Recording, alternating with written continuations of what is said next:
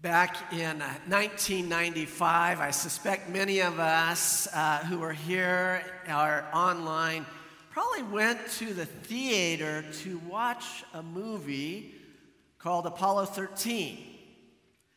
And that movie was nominated for 9 Academy Awards, but more significantly, in 2023, just last year, Apollo 13 was selected for preservation in the National Film Registry by the Library of Congress as being, quote, culturally, historically, or aesthetically significant. And I think it was probably all three. But I'm wondering if any of us who went and saw that movie might remember the quote that was attributed to the mission director, Gene Kranz. Anybody remember that? You'll remember it when I say it. Failure is not an option.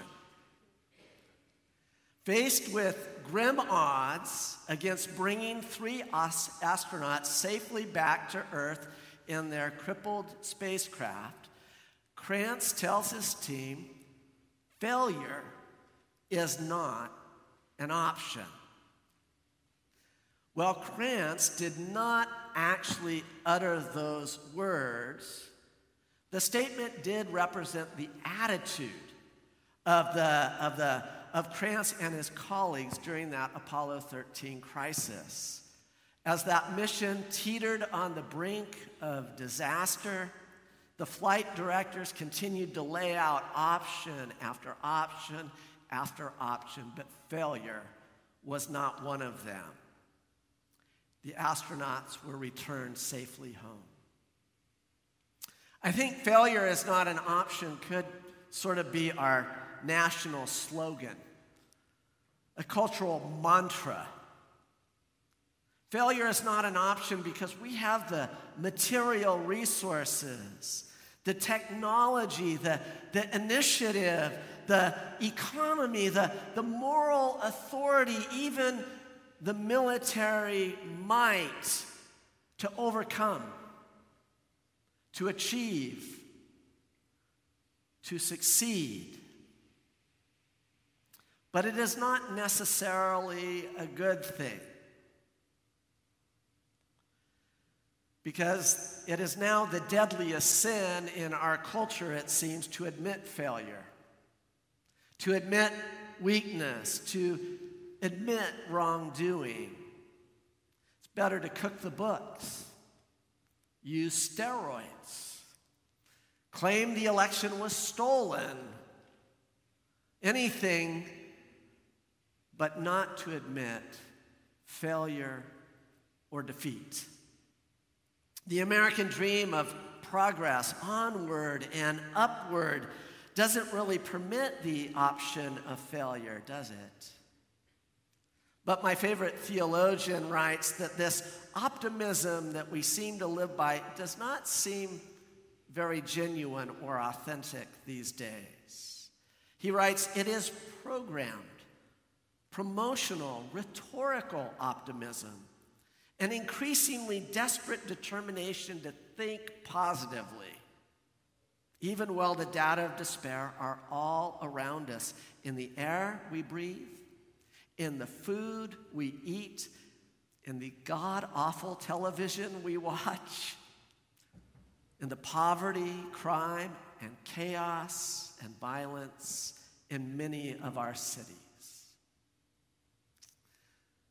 I'm guessing that some of us might argue that that is too bleak of an assessment, but it is an interesting sign of the times that even as we are prone to say we're number one, that we live in the greatest country in the world, that more people are far more depressed, 10 times as many people are clinically depressed as they were 50 years ago.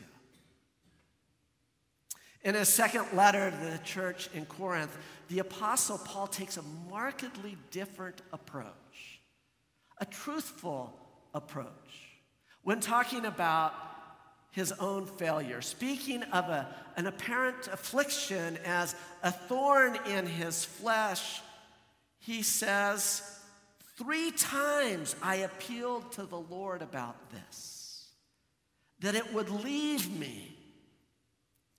But he said to me, my grace is sufficient for you, for power is made perfect in weakness.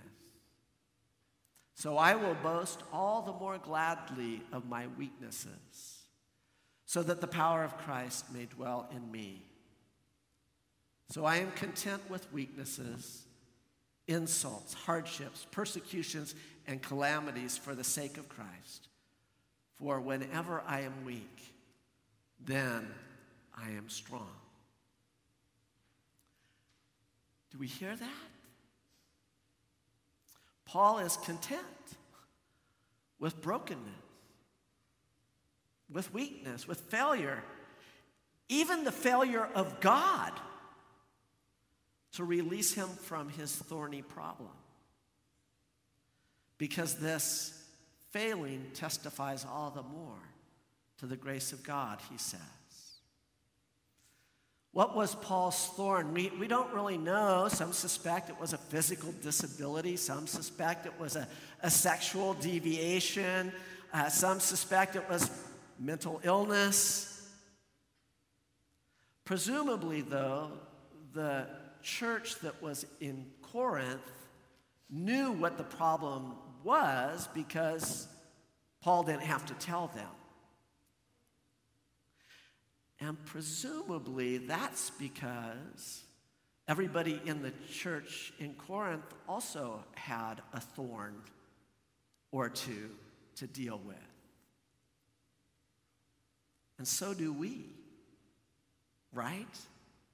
There are things that we've prayed for again and again in our lives, and yet we struggle. Our reading from the Gospel of Mark also recites a failure.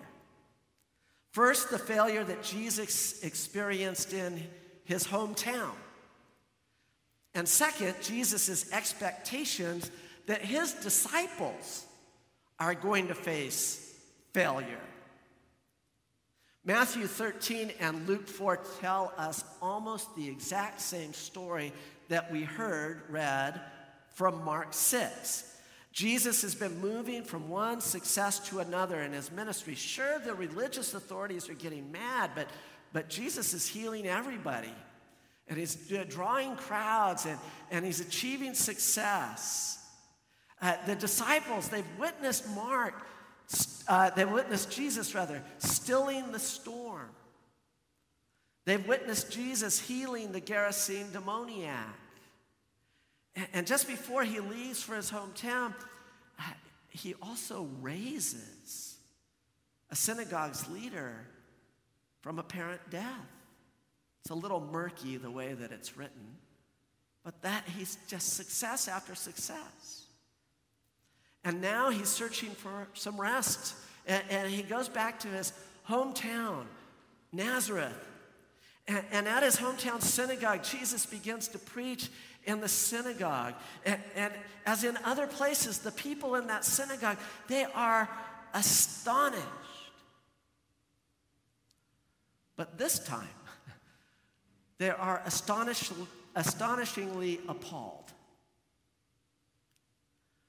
How dare this local boy, Jesus, presume such authority to tell us what we should do and how we should change? And then they say, isn't this the son of Mary? Now that question, if you don't know it, implies an insult. The insinuation that Jesus' paternity is in question. You see, Jewish custom was to refer to a son by their father's name. So they would have said, isn't this Jesus bar Joseph? Isn't this the son of Joseph? To ask, isn't this the son of Mary, is a way of asking, Who does this bastard think he is? Now, I'm not just trying to be provocative in saying that.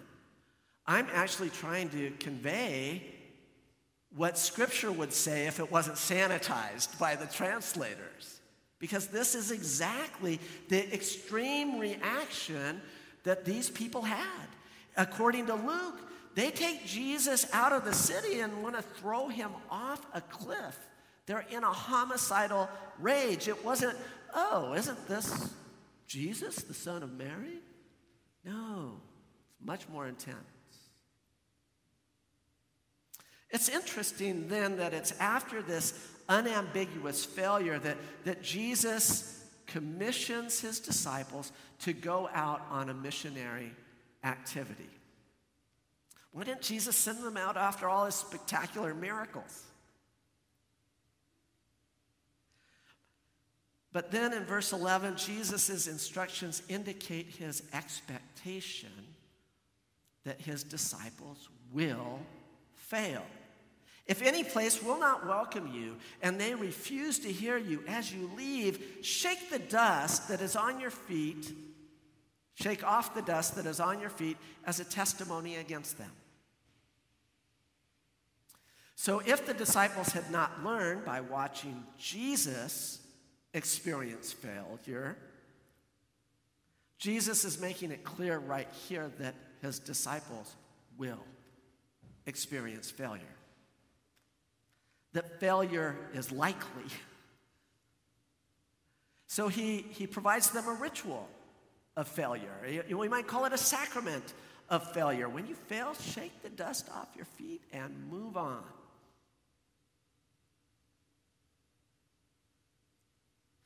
Regrettably, many Christians today see failure as an embarrassment, as a signal that your faith or their faith is not strong enough. Listen to this. This is one Christian writer. If God is your focus, failure is not an option. Straight out of Apollo 13. When you are doing something for God, there is no way you can get it wrong if you let him guide you. That's an overly optimistic view that flatly contradicts what 2 Corinthians says and what we're reading here in Mark 6. Jesus doesn't say failure is not an option. He's saying failure is likely. But don't misunderstand me. I think too many of us, and I'm not just talking about us in this room, but too many of us who call ourselves Christians are sort of content to be failed disciples. Unwilling, for a multitude of reasons, to actually try to live out of the teachings of Jesus. Tony Campolo is a great speaker. I heard him once in person, but he's an evangelist out of the Southern Baptist tradition, and he was speaking at a Southern Baptist convention, right? And he says this, I opened by saying, I don't know why you're worrying so much about the inerrancy of Scripture. After you prove that it's inerrant, you're not going to do what it says anyway. And then he says, wouldn't it be better if you agreed that the Bible didn't speak the truth all the time, and then maybe you could get out of some of the obligations? Well, that's not necessarily the type of failure I'm talking about. What we're talking about is the failure to do what Jesus is calling his disciples to do, even if failure is likely. The example of Jesus and the words of Jesus to us in Mark 6 are, try and fail, but don't fail to try. Try and fail, but don't fail to try. And I think that phrase could help us all with a little self-assessment. It certainly convicts me. Are we really trying to be disciples? Are we trying to follow Jesus' teachings? Or are we simply failing to try?